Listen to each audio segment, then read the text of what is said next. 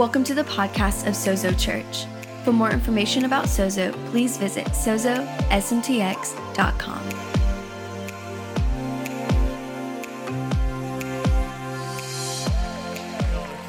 Thank you. Hey, before we jump in, I want to make two requests of you. One is we are in need of help with our Sozo Kids ministry. You know, the last couple of years have been a bit challenging, and for kids in particular, and then for our team just being stretched, we could really use some volunteers. I know the tendency is when you graduate from your kids being in kids ministry, the temptation is to say, well, I'm over that season, I don't need to serve there. But if you could go back to being in that season and think, oh, wow, like I'm overwhelmed with kids and how challenging that is, and I'd sometimes need a break. And so I would just encourage you, no matter what season you're in, that you would prayerfully consider serving with our kids. They could really use your presence. And one of the things that I've noticed in particular is it's significant, not to diminish women. We have a lot of women who are volunteers, but it's significant when men show up with kids. We've got some kids that don't have dads at home, and there's something significant about having a male presence that is full of joy and serious about God. And so I just want to encourage you that even if you're like, I'm not sure if I'm good with kids, to give it a try, because I think not only will you be a blessing, but you'll actually get really blessed in the process. Amen? Cool. So you can sign up to serve online. Actually, you can just scan that. If you take out the phone, your picture app on your phone, it'll take you right there. So you can do that. Another thing is that we are recognizing, and this actually has a bit to do with kids, is that while we're grateful to have been in this space, it was a great recovery spot for us after COVID. We are just beginning to pray that God would provide a permanent home for us. And so here's what I would ask that you would do with us. We don't have a strong plan in place, but we're beginning just to ask God that he would provide and that he would even show us, our elders and our team, what it would look like to take those steps. And so I just ask that you would begin partnering with us in prayer for a permanent home. You up for that? Yes. Awesome. And so we just believe that God's got a spot for us. We feel like we need a space. One, it is a bit challenging for our kids to be that far away. We'd love to have them in worship a lot more, but we also need a place to fulfill what God has called us to be a resource center to our region and a equipping place for the nations, and that we would just have a good place for our church family to gather, to grow, to be together. And so if you'd pray with us in that would be awesome. So we're starting a new series, When Life Gets Tough. Anybody been there? And here's my heart for us in this series is that we would learn what it looks like to put our lives together in such a way that, like Hebrews 12 talks about, that even when everything is being shaken, we would be unshakable. Amen? And I feel like God wants to give us some strategy on what it looks like for that to happen. So we will start in Genesis chapter 25. If you want to go there with me, I'll share a quick story with you.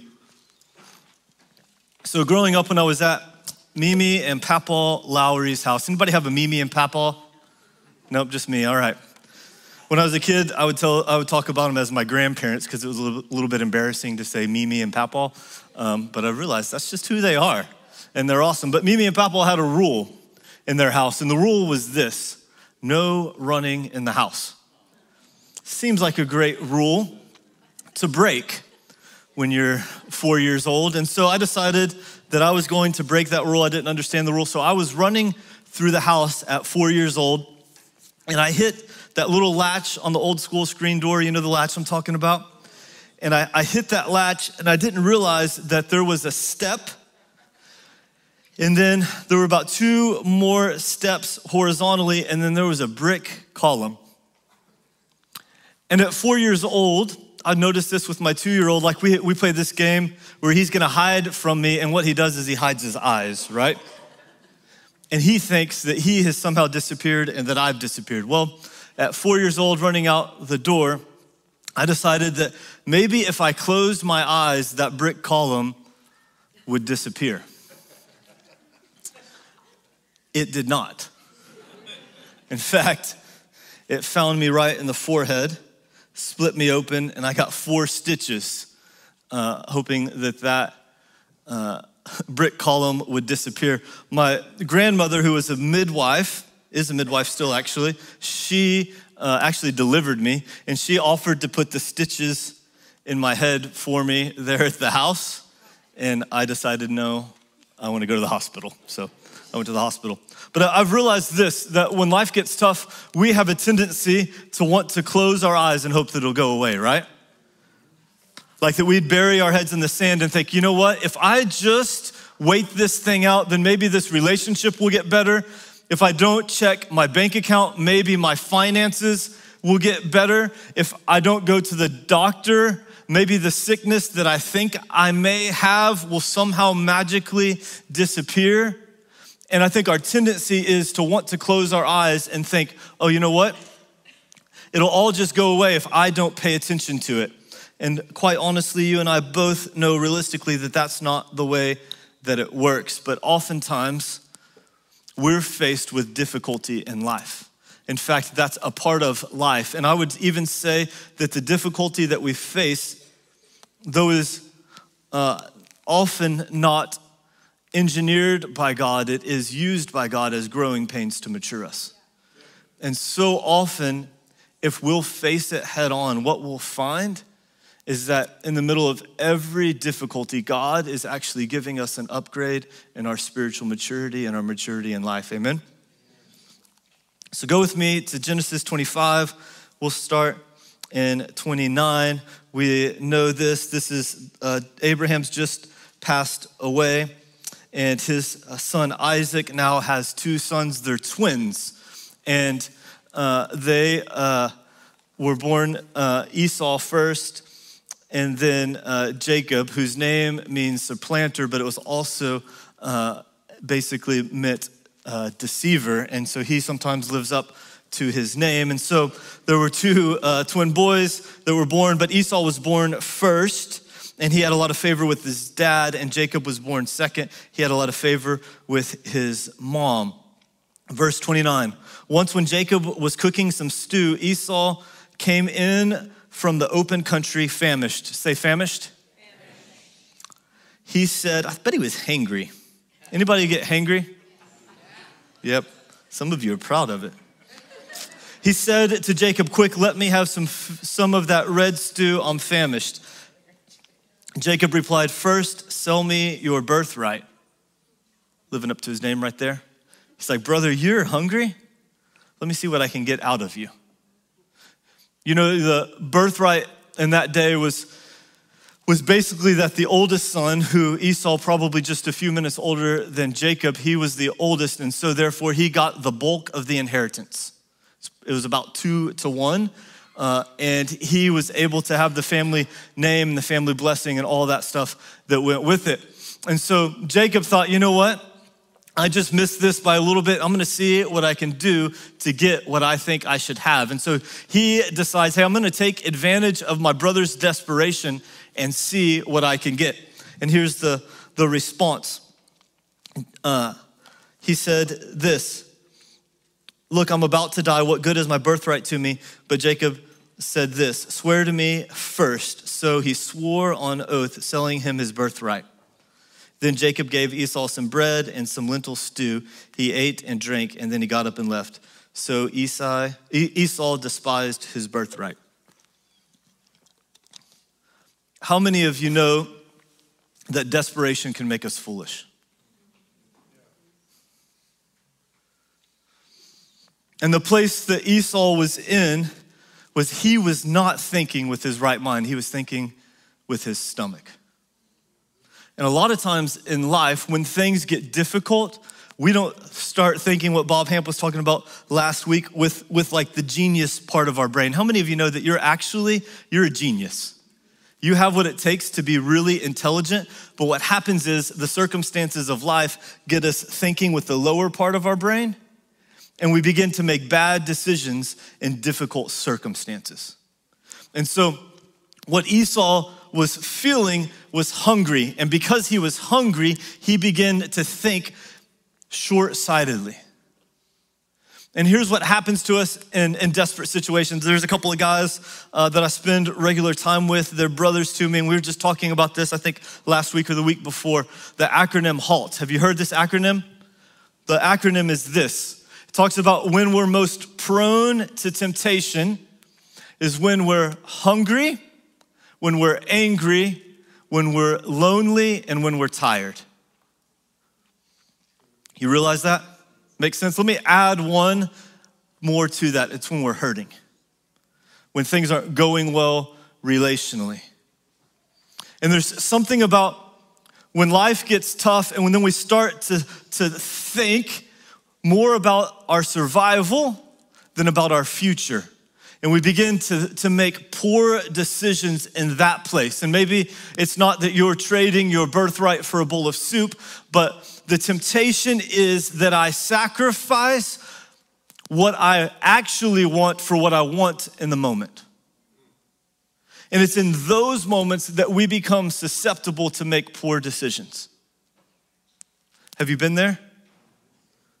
It's like those of you that were excited about being hangry. In fact, Lauren and I, if I could be real honest, she's not here this morning, so maybe she won't watch this as I tell on us. Yeah, that won't work. Tread lightly is what Dustin said. Last week, I was working late, and I got home, and Lauren, I had agreed that I was gonna cook dinner, and so Lauren was a bit hungry, and so was I. And so I cooked dinner a bit hangry, and then nobody wanted to come to the dinner that I had just cooked. It's like, oh man, now I feel disrespected. And it was like in the middle of that situation, we did not act at our best. How many of you know that pastors sometimes argue, all right? It's like your marriage trouble, you're not the only one. Now, we got it all sorted out that night. But what I realized is that there are moments that we're not at our best. And when we're not at our best, if we have not trained ourselves, if we have not disciplined ourselves to make good decisions, then we're susceptible to blow up our lives.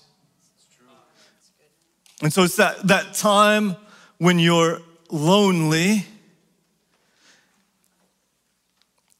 and you are on your phone late at night, or when your marriage is rocky and that coworker gives you a little bit of extra attention, or when you know that you're not winning at home and you think, well, I can take steps in this direction, and we begin to leave discipline behind and we begin to make poor decisions because we haven't prepared ourselves for what we're going to face.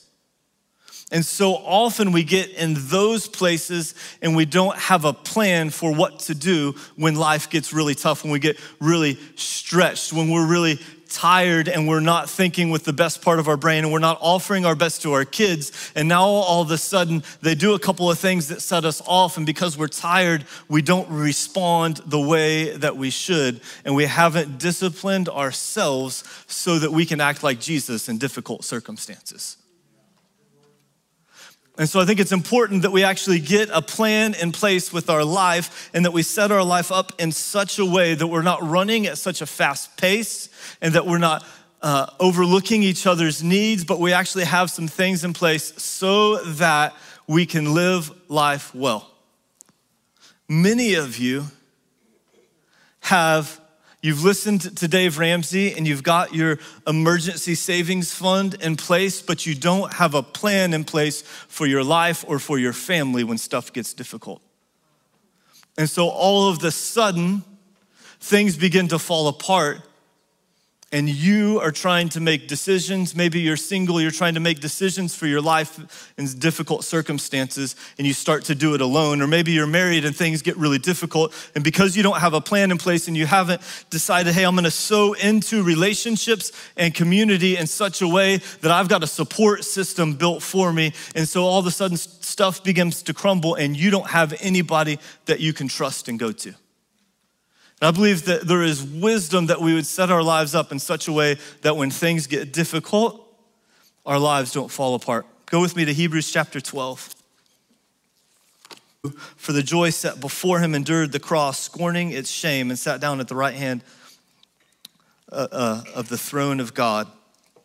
Consider him who endured such opposition from sinners so that you may not grow weary and lose heart. What the writer of Hebrews is saying is, that's what Dustin said earlier, let's fix our eyes on Jesus, who's the author and perfecter of our faith. Now, we can spiritualize that to a degree that we think that it's all about just Jesus, Jesus, Jesus in front of me. But when we fix our eyes on Jesus, what we recognize is not over spiritualized, but it's actually that he's our example and that he's present with us in everything. And so we're not on our own, we're not alone, but actually he's the one that's with us, he's the author, he's the one that started it, he's the beginner, he's also the finisher, he's the one that is with us to see all that God's doing in us worked out into completion. It then goes on to say, in verse 7, it says, endure hardship as discipline. Say hardship. How many of you thought that maybe when you gave your life to Jesus, that meant that everything would get easy? Like, oh man, if God loves me, then life's just gonna be really simple. That's not the promise of the gospel. In fact, Jesus said something like this. He said, take heart. He said, in this world you will have trouble. That's a promise. But take heart because I've overcome the world.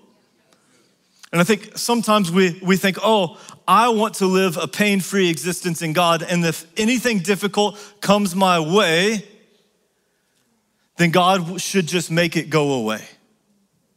Don't you wish that was the case?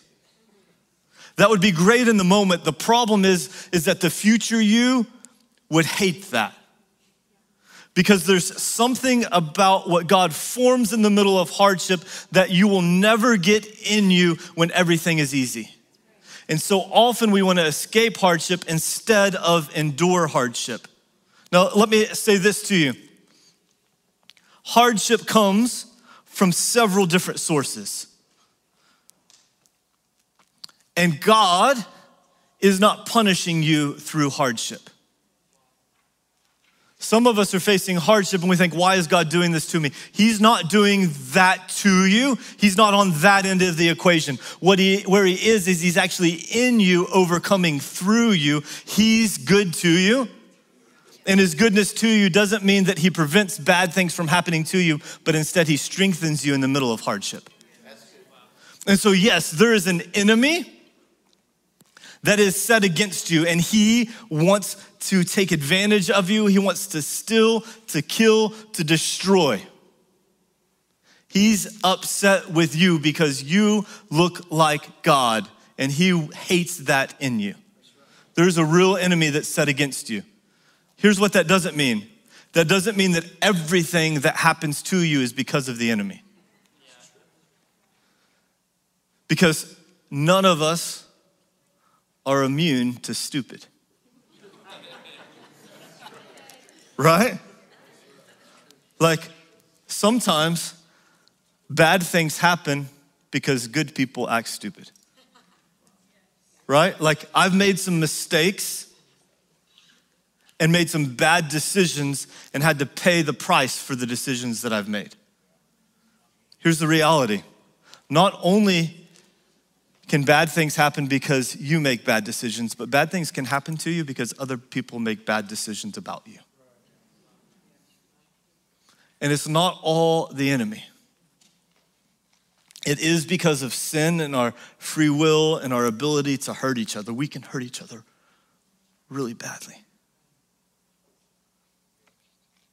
I think sometimes we think, oh, well, I just want everything to be okay, and if something bad's happening, it's all absolutely the devil. Now, the devil's real, and we shouldn't overlook him, but sometimes life is just difficult. And sometimes bad things happen, and it's not your fault, not anybody else's fault. It's just the fact that we live in a fallen world in need of redemption. And so I think it's crucial that we don't try to say, okay, now let me figure out everything that's going wrong and why it's going wrong, but instead we fix our eyes on Jesus and say, okay, he's with me and he's in me and we're going to overcome this. Any of you familiar with the story of Job?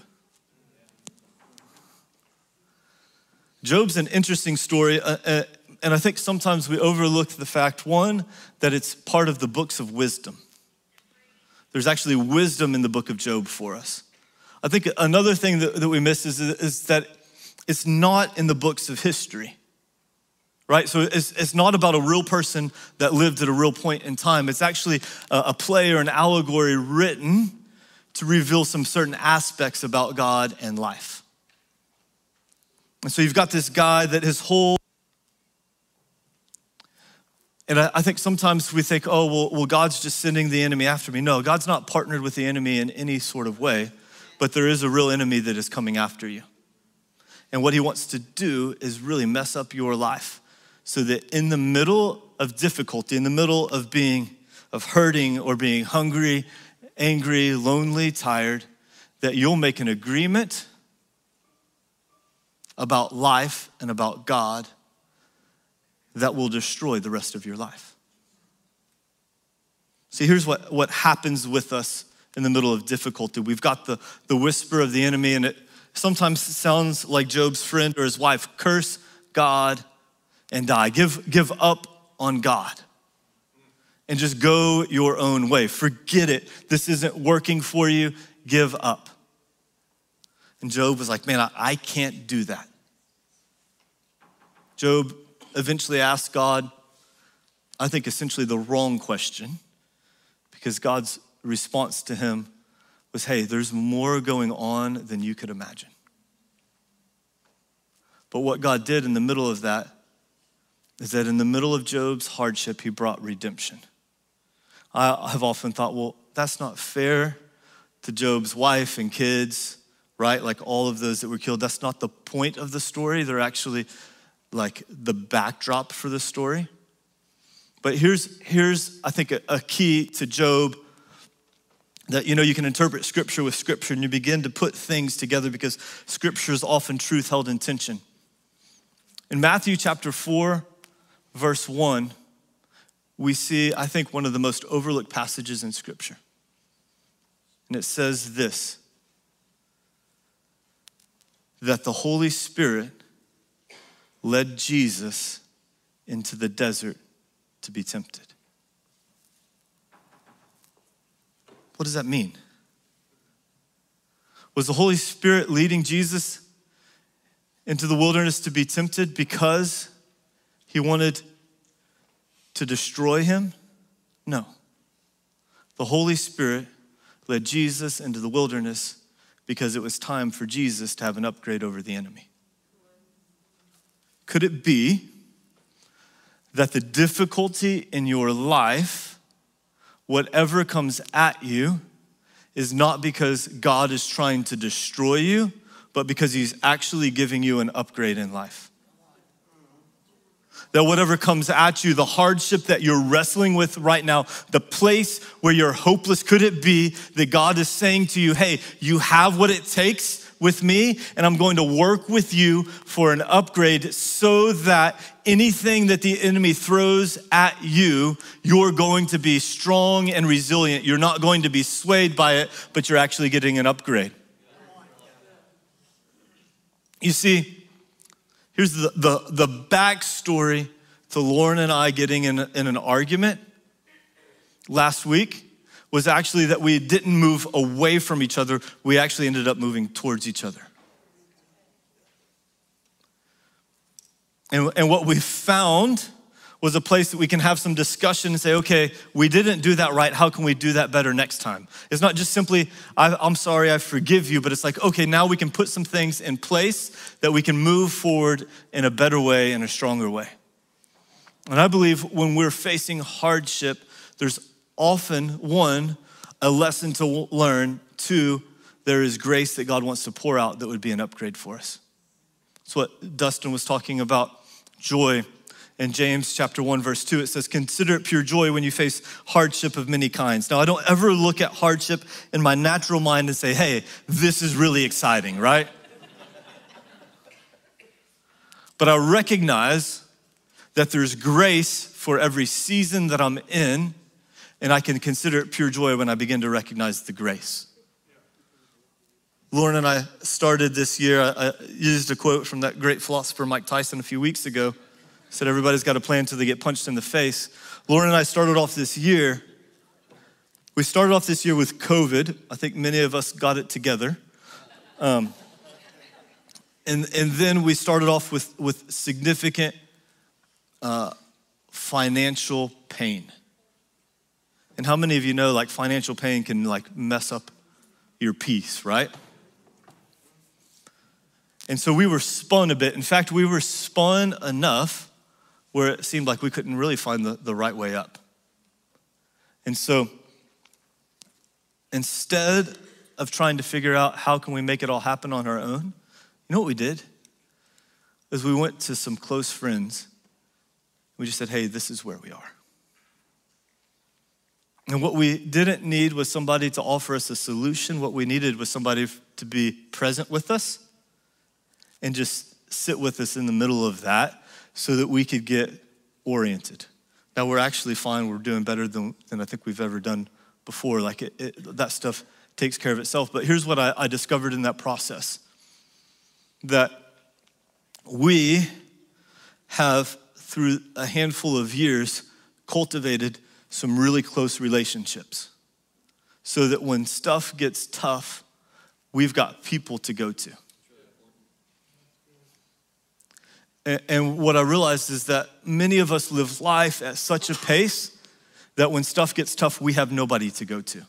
In fact, we live life not simply at such a pace, but in such a way that we don't have authentic and vulnerable relationships that we're sharing life with, that we're encouraging each other, so that all of a sudden stuff starts to fall apart and we don't know what to do, and we turn in on ourselves and on each other instead of say, oh, you know what?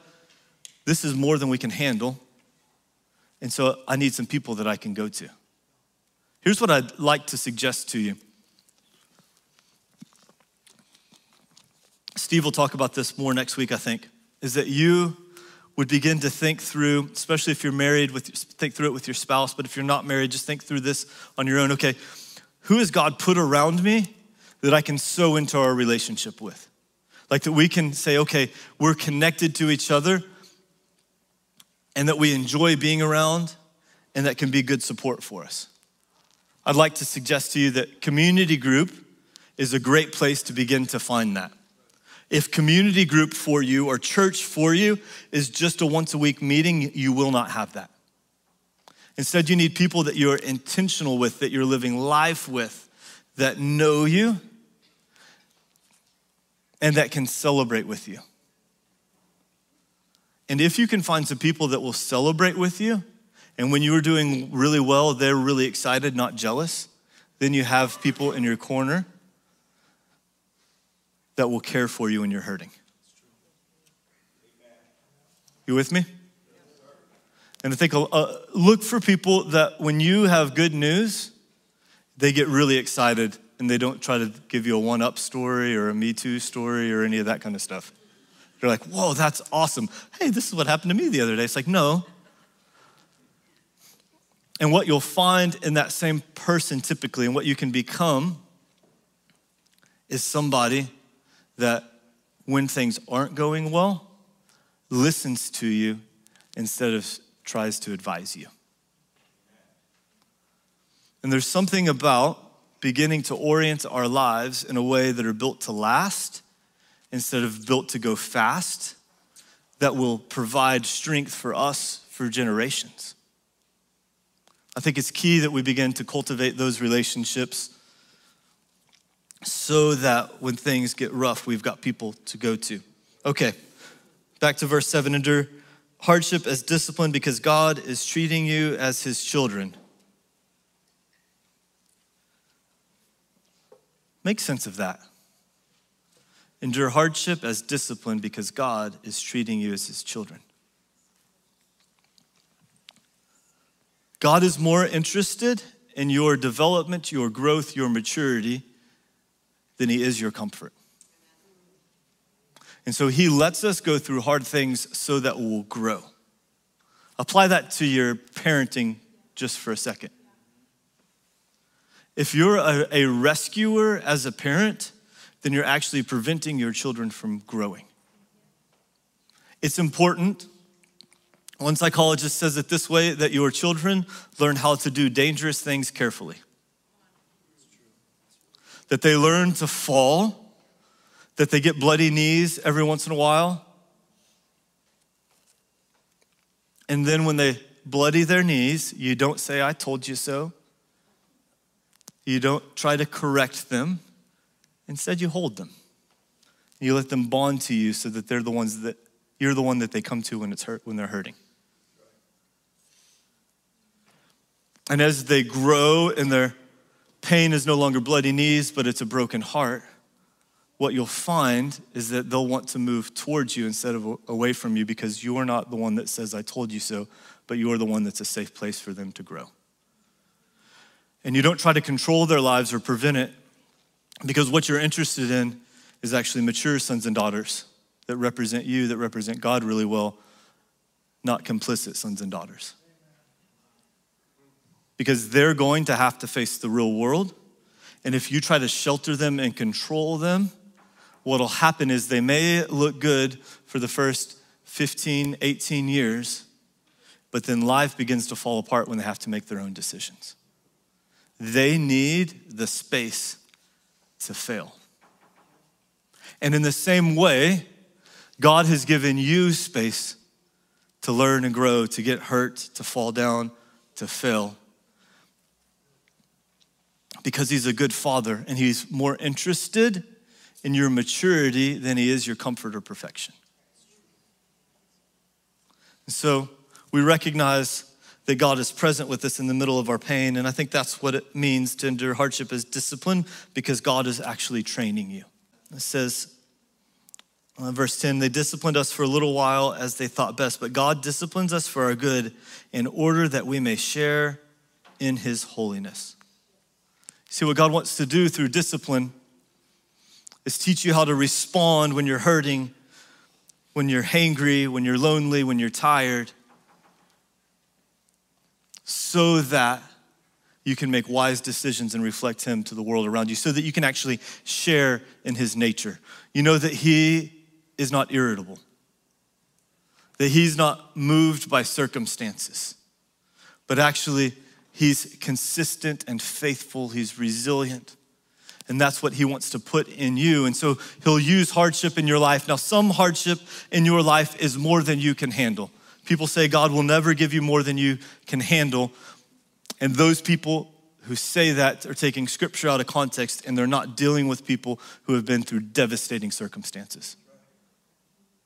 Because the truth is, sometimes it's way more than you can handle. Sometimes marriage is so difficult. Sometimes that baby that you lost, it's so painful that you can't handle that on your own. But in the middle of that, what God is wanting to do is he's wanting to draw you out of a shell and into relationship with him and with other people so that you can be whole and strong. And so those things that happen to you, he didn't cause them to you, but he'll use those redemptively to grow you and to mature you so that you look more like him. It says so that we would share in his holiness. And then it says this in verse 14, make every effort to live in peace with everyone and to be holy, because without holiness, no one will see the Lord. It starts off by saying, let us fix our eyes on Jesus, the author and perfecter of our place, and then of our faith, and then we begin to endure hardship as discipline. We've got our eyes fixed on him, and what that discipline does in us is develops holiness. So what discipline does is that you are so trained that you don't get overwhelmed in difficult circumstances. The reason why historically our military has been so demanding in our training that it almost seems as if they're torturing our soldiers is because they want them to have an automatic response to difficulty, not to begin to think through how do I do all this, but they're trained well. That's why football coaches historically have done two-a-days that puts their football players at the end of their rope so that in the middle of a game when there's loud noise and there's difficulty and the players are bigger than they've ever seen before, that they can do what they're trained to do without having to think about it. It becomes an automated response. That's what hardship develops in us, so that in difficulty, we're not swayed to the left or to the right, but we begin to share in his holiness. And as we share in his holiness, what happens is we recognize who he is in us, the one that's refined us. And then we see him clearly. And here's the end result. Go with me to the end of the chapter. Worship team, you guys can come back up. It says, therefore, since we are receiving a kingdom that cannot be shaken, let us be thankful so we can worship God acceptably and with reverence and awe. For our God is a consuming fire. Here's the idea of the consuming fire. He's a refining fire. He takes the junk, the dross out, scrapes it off the top, and purifies us. And what he wants to do is put in you his unshakable kingdom, so that when life gets tough, you're not moved. That's a good bit of what integrity is. Integrity is that I'm the same through and through, that when things get difficult, I can stay steadfast. So here's my thought for you. For me, is what is God doing in this season in the hardship that you're facing? I think every one of us could say, hey, there's an area of my life that's really difficult. And could it be that in the middle of difficulty, it's his desire to refine you and to give you an upgrade? Second question for you is, what do you need to arrange intentionally about life? Is it that you need to spend more time in scripture and prayer? Is it that you need to let some people into your life so that when difficulty comes, you've got a go-to? I hear this all the time, specifically in marriages. Husband or wife, often it's the husband, or it's the wife that says, hey, we're having a hard time. This isn't what it should be, and we need help. And the husband in pride doesn't want to let anybody in. And so they say, oh no, we've got this, we can figure it out. It's really not that bad. And so what happens is they continue to move apart from each other because they're not willing to humble themselves to move forward together. And what I would say to you is that maybe it would be wise to have a plan before things fall apart. Say, hey, we're gonna go to these people. These are some good spiritual moms and dads, some good spiritual friends when stuff gets difficult. We've got these people, we've agreed, hey, I can appeal and say, hey, we're stuck, we can't work this out between us. We're gonna go to them. You've just got a plan before it ever gets bad. Maybe single person, maybe that you'd have a spiritual mom and dad. I don't say that in a controlling way that you need to be codependent with them, but you've got some people that you look up to that you can say, hey, I know who to go to when it's bad. When I'm not doing well, I'm not gonna hide and pretend that I have it all together, but instead I've got people that I can move towards so that I can stay healthy, that can help me in shaping my life so that I can move forward wisely. Because I believe this, that what God wants from his people in this season is that we would learn to be steadfast, unshakable. Because in that consistency and in that health becomes so much life that the world around us needs. Would you stand with me? Father, I just thank you that you are at work in our lives. Lord, I bless every person here, every person watching online. Lord, that we would be strong and unshakable. Lord, I pray for grace,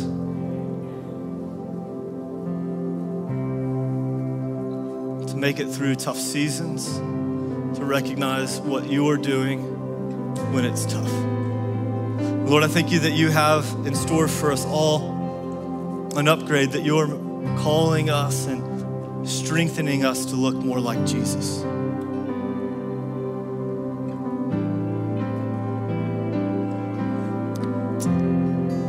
If you're here this morning, our ministry team's gonna come forward. If you're here this morning and you'd say, man, I'm actually just in the middle of what you're talking about. It's been pretty tough on some front in life and you need prayer, our team would love to pray for you. Maybe it's physically that you've got some sickness that you've been wrestling with.